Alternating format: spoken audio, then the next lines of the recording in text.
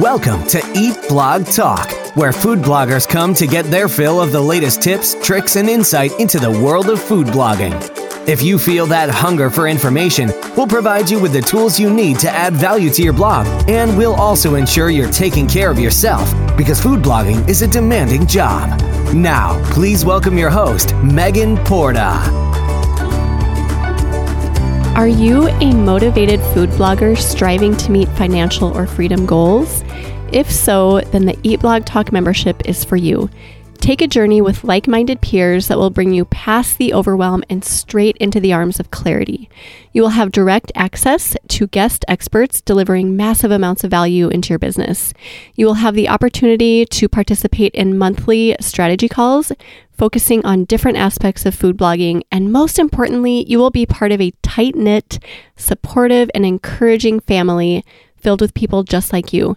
Visit eatblogtalk.com for more information, and the rest of us cannot wait to see you inside. Okay, what is up, food bloggers? Welcome to Eat Blog Talk. This podcast is for you, food bloggers wanting value and clarity to help you find greater success in your business.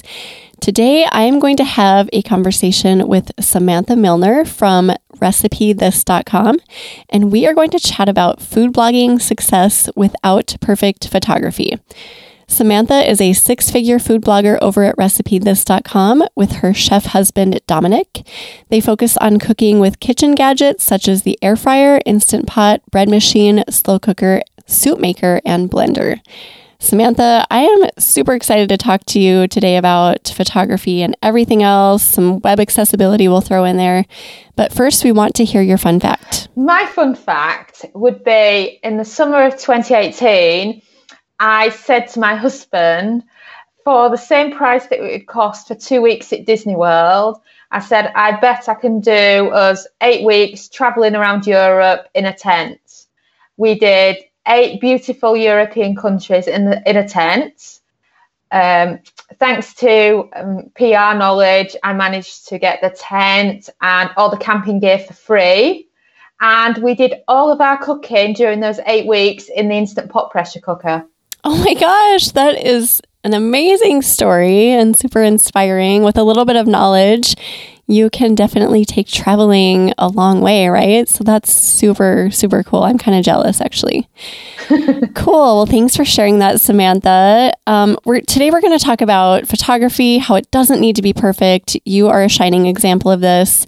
And I am notorious for saying that photography does need to be good in order to find success. I say that all the time. So I am open to hearing your take, and I'm really excited to dive into that.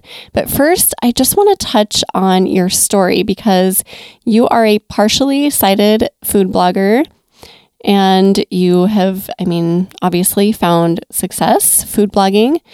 So I would love just to hear a little bit about your story and also what your take is on the whole web accessibility topic.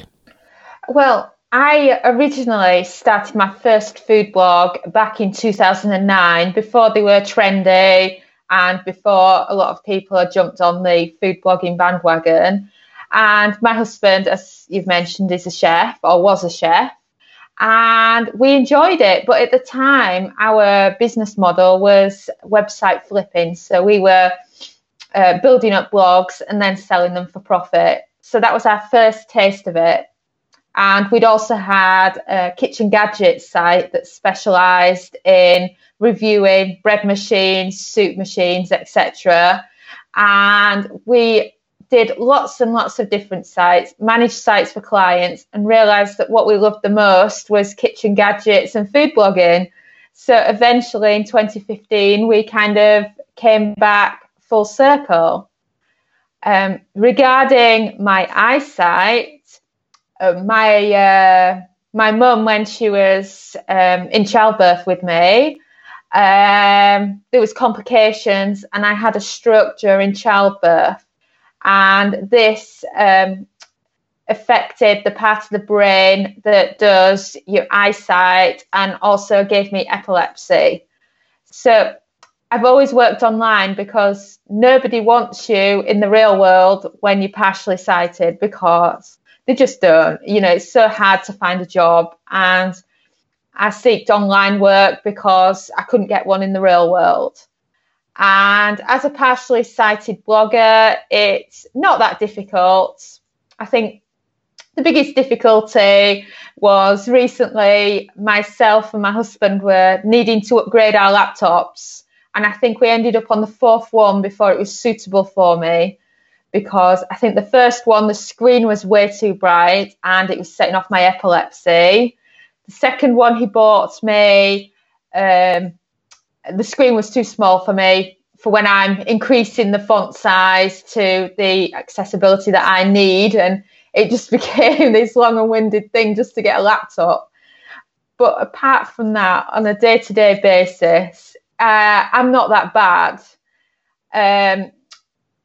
From a web accessibility point of view, for myself, what I find a nightmare is on a lot of sites, you're now told to make your font size really big, to be able to earn more from Mediavine and AdThrive and whatnot.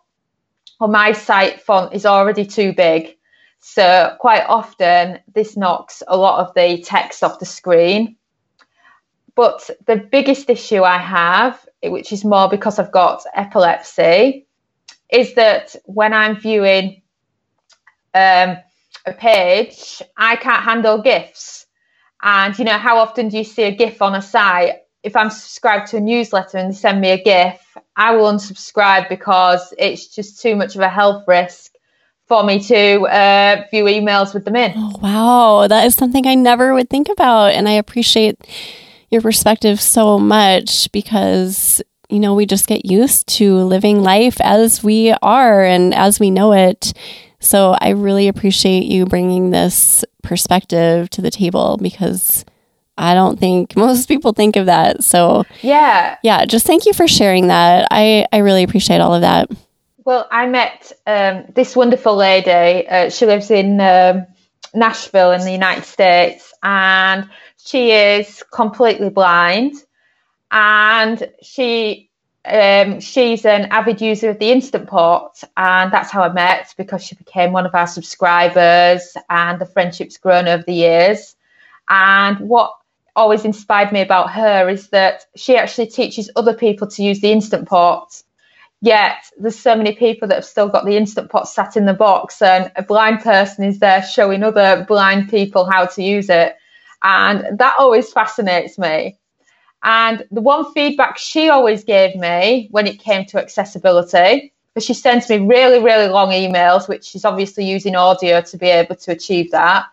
And she always says to me that the worst thing is the fast YouTube videos. So we're talking the recipe videos we have with just the hands and pans and the music. And that is her nightmare, because with the music playing, she has no idea what's going on. So I've recently started doing YouTube videos, and I'm making sure that I'm really, really descriptive so that people that are partially sighted or blind can listen along and still follow the recipes. Oh, I love hearing that too. And that is actually a change I made in my own videos. We're not creating a ton of videos right now, but we went from doing like the music and hands and pans to voiceover so that something substantial is actually being said about the recipe. Like I'll just give kind of tips about the pan I'm using or ingredients or something, because I had that in my mind. Like, what if someone can't see this and they're just like, oh, it says like music playing. Okay, great. But what else is going on? So another great perspective. So thanks for sharing that. Yeah, I must admit, I'd never thought about that all those years ago until she said it to me. It's not something that's really in your mind until someone brings that to your attention, and then you're like, oh, and then you start to think about things a little bit differently. So thank you for sharing all of that, Samantha. Super awesome stuff there and very inspiring. I would love to talk to you about photography. I'm so curious to hear your take on this because you have a different perspective than I do about photography, but I'm always willing to see other points of view. So first of all, what do you use to take the photos for your blog? I currently use an iPhone 11 Pro Max. I've been using that for, I think, about a year now. And my husband has just purchased the iPhone 12. So now when we do videos, we felt that one was not enough. You know, it's like you want to do the front angle and you want to do the hands and pans. So his 12 is the one now that does kind of my face in the videos. And then my 11 Pro Max is the one that's attached to the tripod. But before that, I was using just the iPhone 7. But right back when I started Recipe This, I was under the opinion, like everybody else, that you have to have top-notch photography, otherwise nobody's ever going to be interested in your recipes. Well, I did that. I hired someone to take photos for me. I would show them my recipe, give them the details, and then they would produce the photos for me. I found out later that they were just actually using stock photos. So I have a massive bunch of stock photos on my site from when I started in 2015 through to the end of 2017, which is a real bummer. And then we started taking our own photos in the beginning of 2018. We started off like most people, where we got ourselves a digital camera. I couldn't tell you what it was. I just know it was a Canon. And my husband would take the photos. And, you know, I just wanted to do the photos and they just didn't feel right. And I said to my husband, can we switch to the iPhone instead? Because the iPhone doesn't take terrible pictures either. So we thought we'll give that a go instead. And we moved to using iPhones, I think, in 2019. And we found that in the beginning, obviously, the photos was much better than what we're producing now. And what we've actually found is that we get a much higher social share now. People prefer the girl next door. They're wanting the home cook photos rather than the Gordon Ramsay, which I'm not knocking anybody that's fantastic at food photography here. But, you know, a lot of the time people just want something quick and easy. And because my niche that I'm in is the Instant Pot and the air fryer, people are more interested in seeing it coming together in the Instant Pot and the air fryer rather than 4 or 5 different featured images or hero shots of the food. And I found that I've got a lot of feedback and people prefer it that way. That's really interesting. So quality needs to be a part of the equation on some level. I believe that. So if you are not focusing on photography quality, are you just putting all of your focus on the actual process and the recipe and the way that people can recreate your recipe in a quality way? Yes. I'm all about user experience. That's my number one goal. And, you know, I'm focusing on having the best recipes, having the best write-up on the post, being the person that my readers can come to whenever they need me, whenever they need help with a recipe. And it's just done really well that way. I still get great Pinterest traffic, great Google traffic, great Facebook traffic, and I've not focused on photography as much as some others do. You know, I focused on the quality of the recipe first, good writing, good customer support, you know, rather than just the photography. And some of our pictures are a lot better than others. There's some of them that look really bad. And then there's others. I'm thinking to myself, you cannot tell the difference between that and a digital camera on some of them. But that also comes down to the fact that we live in a very old house. It's got one very high up window. It's very dark in there. And, you know, even our digital camera photos that we took weren't great on the light.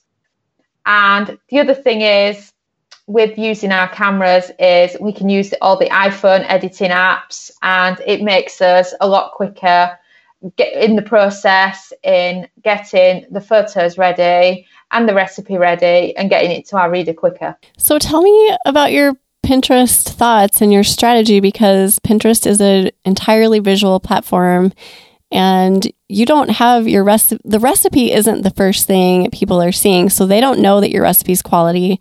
So if your photos aren't quality, like you said that some of them were not, some of them are, if you have a photo on Pinterest that is not, how do you explain that you're pulling people in and through to your site?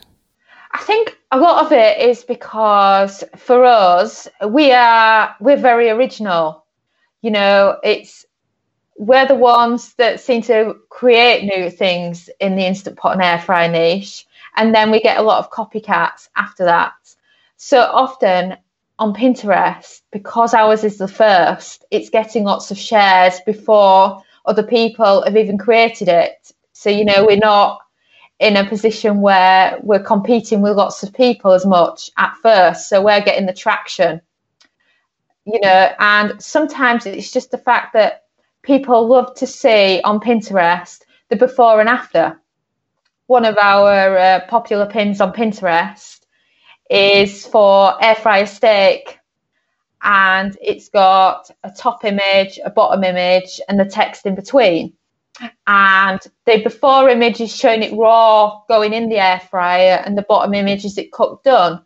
So people can imagine what the food's going to be like. They can visualize what the end result's going to be for them, and they can see that it's easy to achieve for themselves if they're an air fryer beginner. Yeah, that makes sense. I like that how you describe that. And then you mentioned creating new things, and you guys do a lot of original recipes that maybe aren't scattered all over Pinterest already. Can you give me some examples about that? And also, how do you come up with your recipe ideas? Oh, I've been using the air fryer now for almost 10 years. It'll be 10 years next month since we got our first. So we've had a lot more practice than most have had with it. And, you know, I'm just cooking something in the kitchen and I'm thinking to myself, oh, that would be great. And before I know it, I've kind of done another recipe for something else. Like last weekend, I was supposed to be going in the kitchen to do 2 recipes. I left with 8. I don't know how that happened. I just kind of thought, oh, I'm going to do this, I'm going to do that. And it's like my brain's overloaded with ideas, and I just can't really explain it.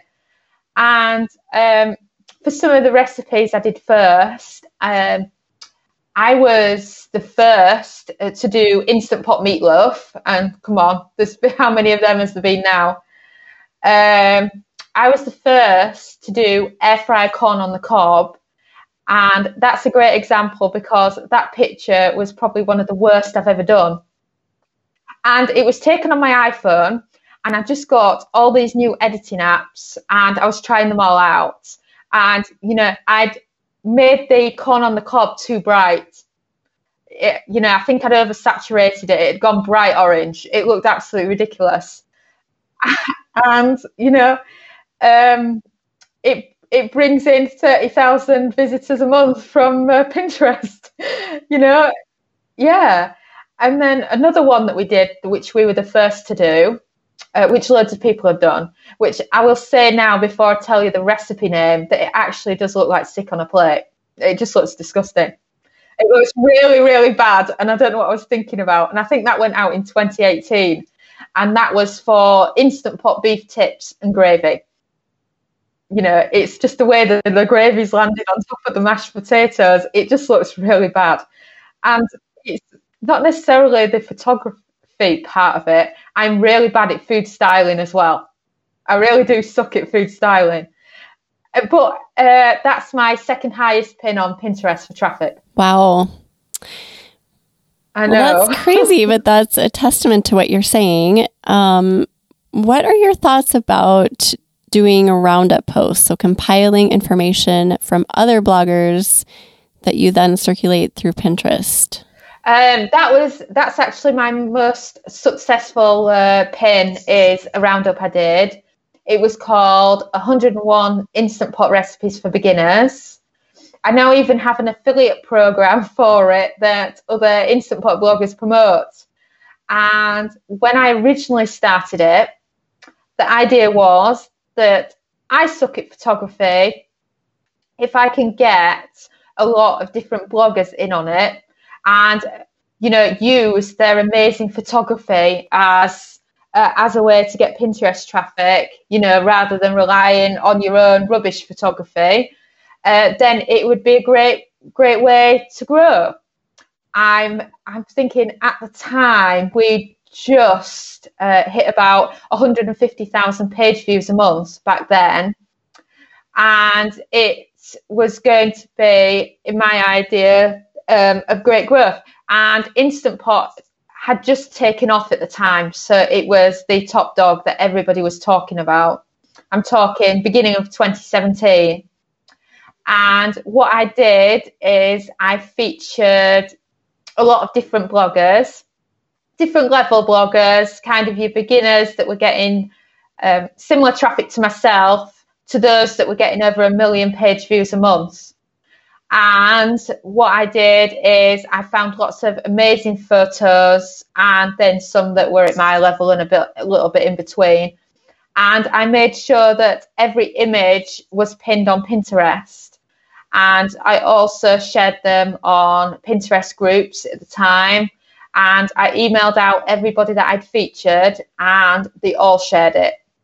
And I was very lucky because the bigger bloggers shared it too. So that gave me a brilliant, quick viral pin. And I think in the space of 60 days, it had 300,000 shares. It just went crazy. Wow, that's amazing. So what's your process for that? Do you reach out to bloggers ahead of time? Do you just do it and then tell them after? I reached out because obviously you're asking for people's permission to use the photos. So I reached out first. I kind of planned the areas that I wanted to cover because obviously I was doing a big roundup. So I kind of planned that I wanted to do lots of chicken, potatoes, eggs, and so on for my different H2 headings. And then I looked for everyone that I wanted to include.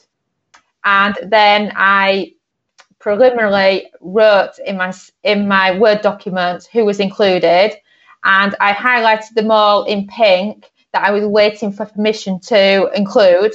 And as soon as I got the permission back, I took the pink off to know that they were okay to be used.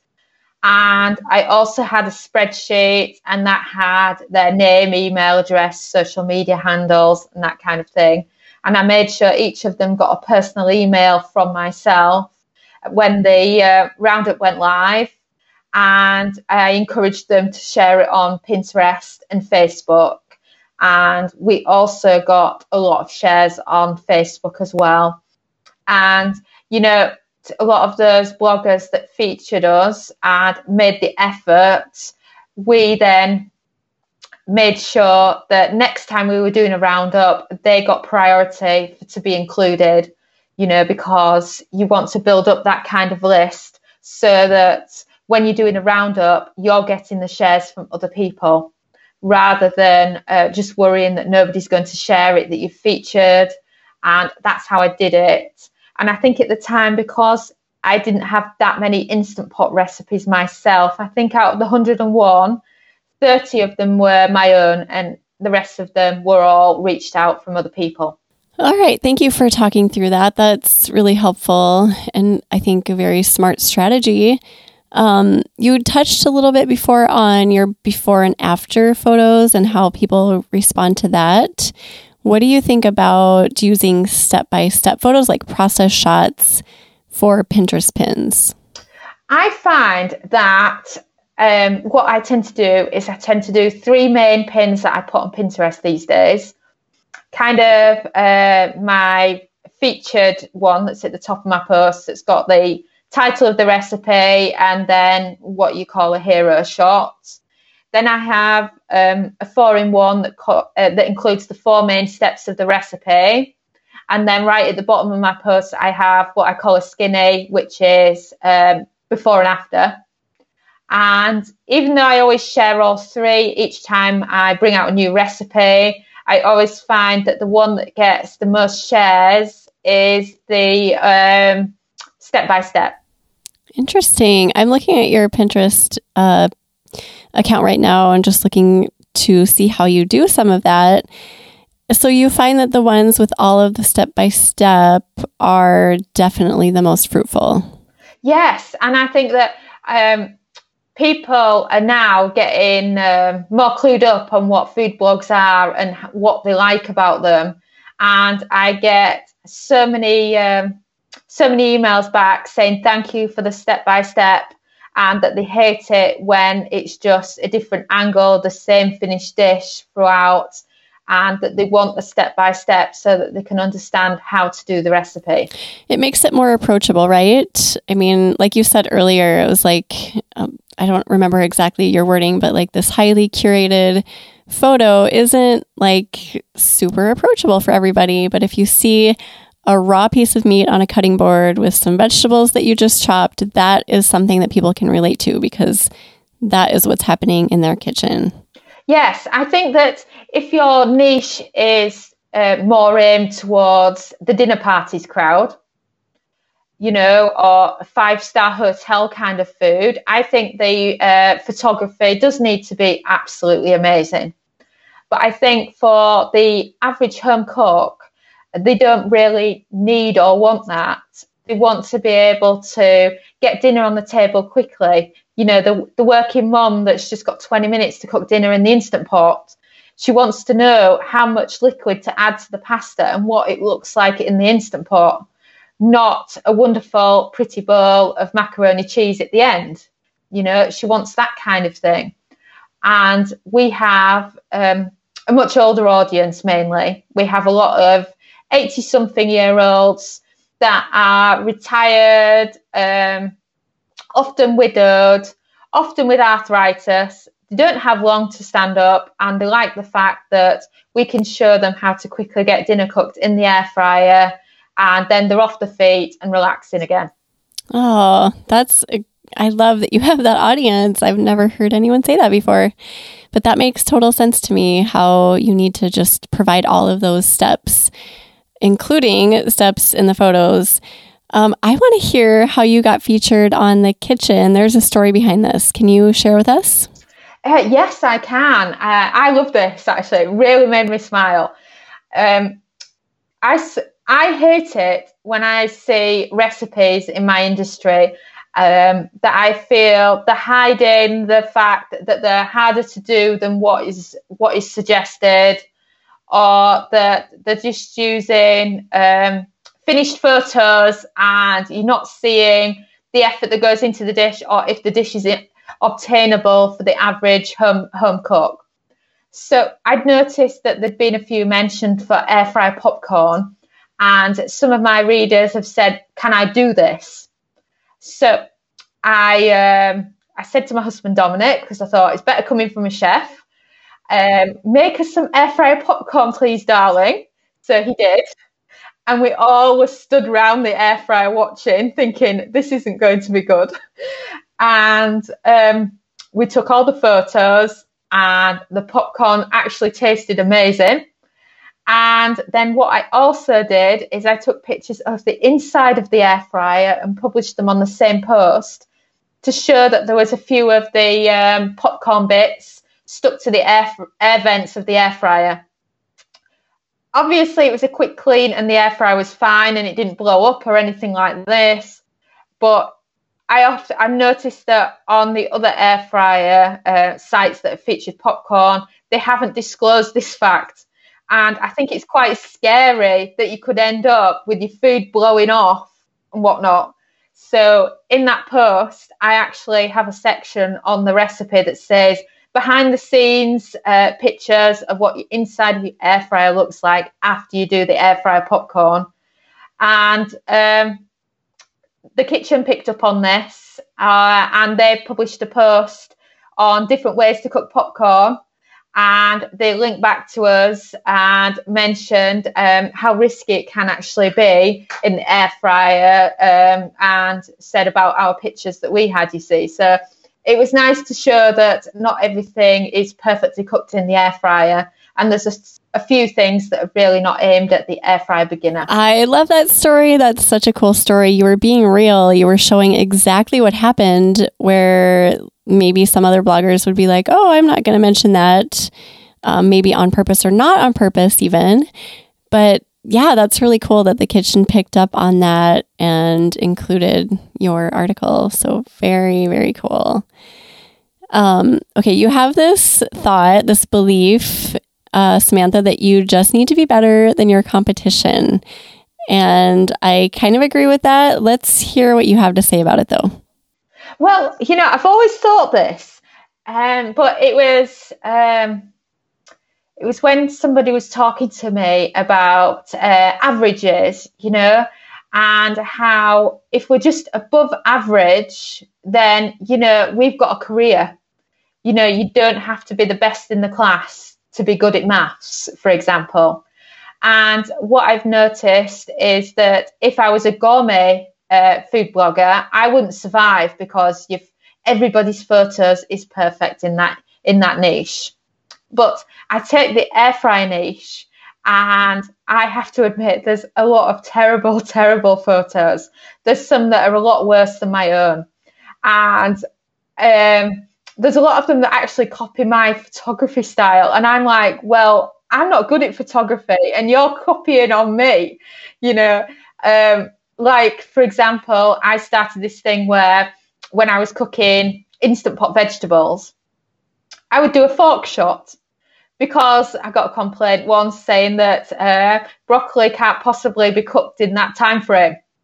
So I took a picture of it on a fork when I updated the post, just to prove that it was. And then I started doing that whenever I did Instant Pot vegetables. And people loved it because they could then see how it was cooked. And, the fork test is what a lot of us do in the kitchen anyway, isn't it? When we're like boiling our vegetables, so I started doing that, and then there'd be copycats of that. And I also noticed that as long as you're above average, you've got fantastic chance for growth. Because there's a lot of readers out there and want something simple and straightforward that's easy for them to follow along at home. And, as long as you are better, above average, like if you were at school, you would be happy with a B rather than a C, you'd be satisfied with that, and photography is just one small element of food blogging. The writing is important. The quality of the recipes is important. I'm married to a chef. I've got a chef helping me cook these recipes, and that seems to carry a lot more clout than, say, being better at photography. Yeah, I see your point. I mean, when you use the grade analogy in school, yeah, getting a B is fine when you're comparing it to getting a C. Even getting a C is fine when you're comparing getting it to a D, right?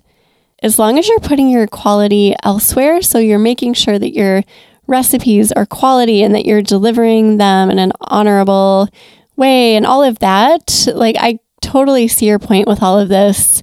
And clearly you've made it work. So it can happen.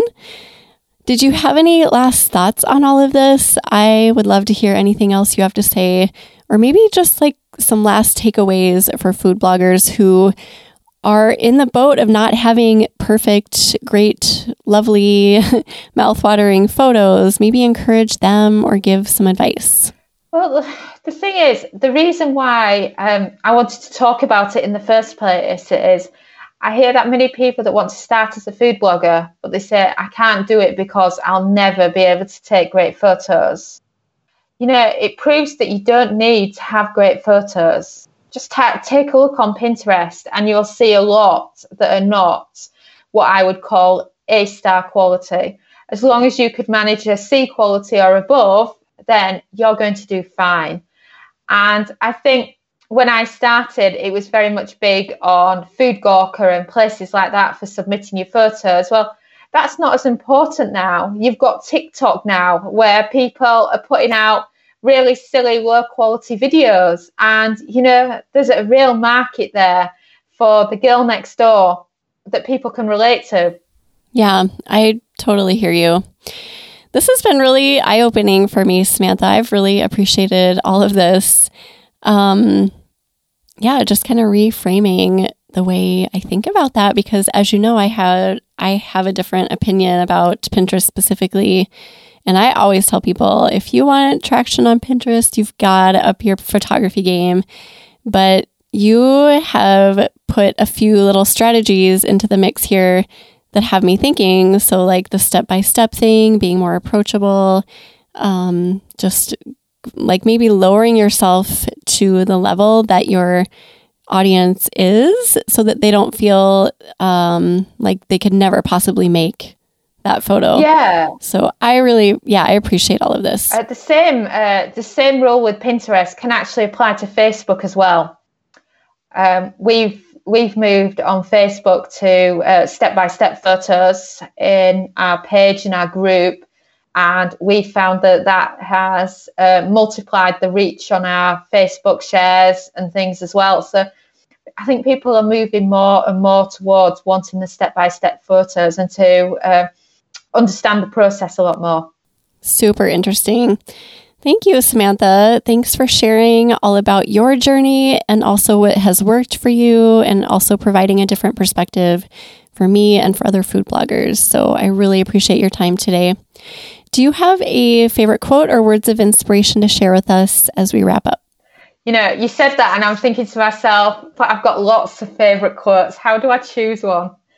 Well, my husband, if he was listening, would be saying, you can lead a horse to water, but you can't make it drink. And I use that one quite a lot. And I also use another one quite a lot, which is to make sure that you stand out from the crowd. That was always my line when I worked in internet marketing. And I believe both of them are very similar. And, you know, a lot of people that are thinking about food blogging will be thinking, I can't do it now because of this, or I can't implement that because my photography is not good enough. Well, just remember, there's all this information and help out there for you. And, you know, my photography is better than it was 2 years ago, but it's still not perfect. And, you know, you can just get involved. And it's an amazing thing that we're all creating with our food blogs. Oh, such wise, encouraging words. I love that. So Samantha, we will put together a show notes page for you, just writing out everything we've talked about. We'll also provide a transcript for the episode. If anyone wants to peek at that, you can go to eatblogtalk.com/recipe this. Samantha, remind everyone where they can find you online and on Instagram and all of that. I'm probably about the only food blogger that's not on Instagram, but you would find me on Pinterest at /recipe this blog. I'm on Twitter at recipe_this, and you can find me on Facebook at facebook.com/recipe this. Awesome. Well, thank you again so much for being here, Samantha, and thank you for listening today, food bloggers. I will see you next time. We're glad you could join us on this episode of Eat Blog Talk. For more resources based on today's discussion, as well as show notes and an opportunity to be on a future episode of the show, be sure to head to eatblogtalk.com. If you feel that hunger for information, we'll be here to feed you on Eat Blog Talk.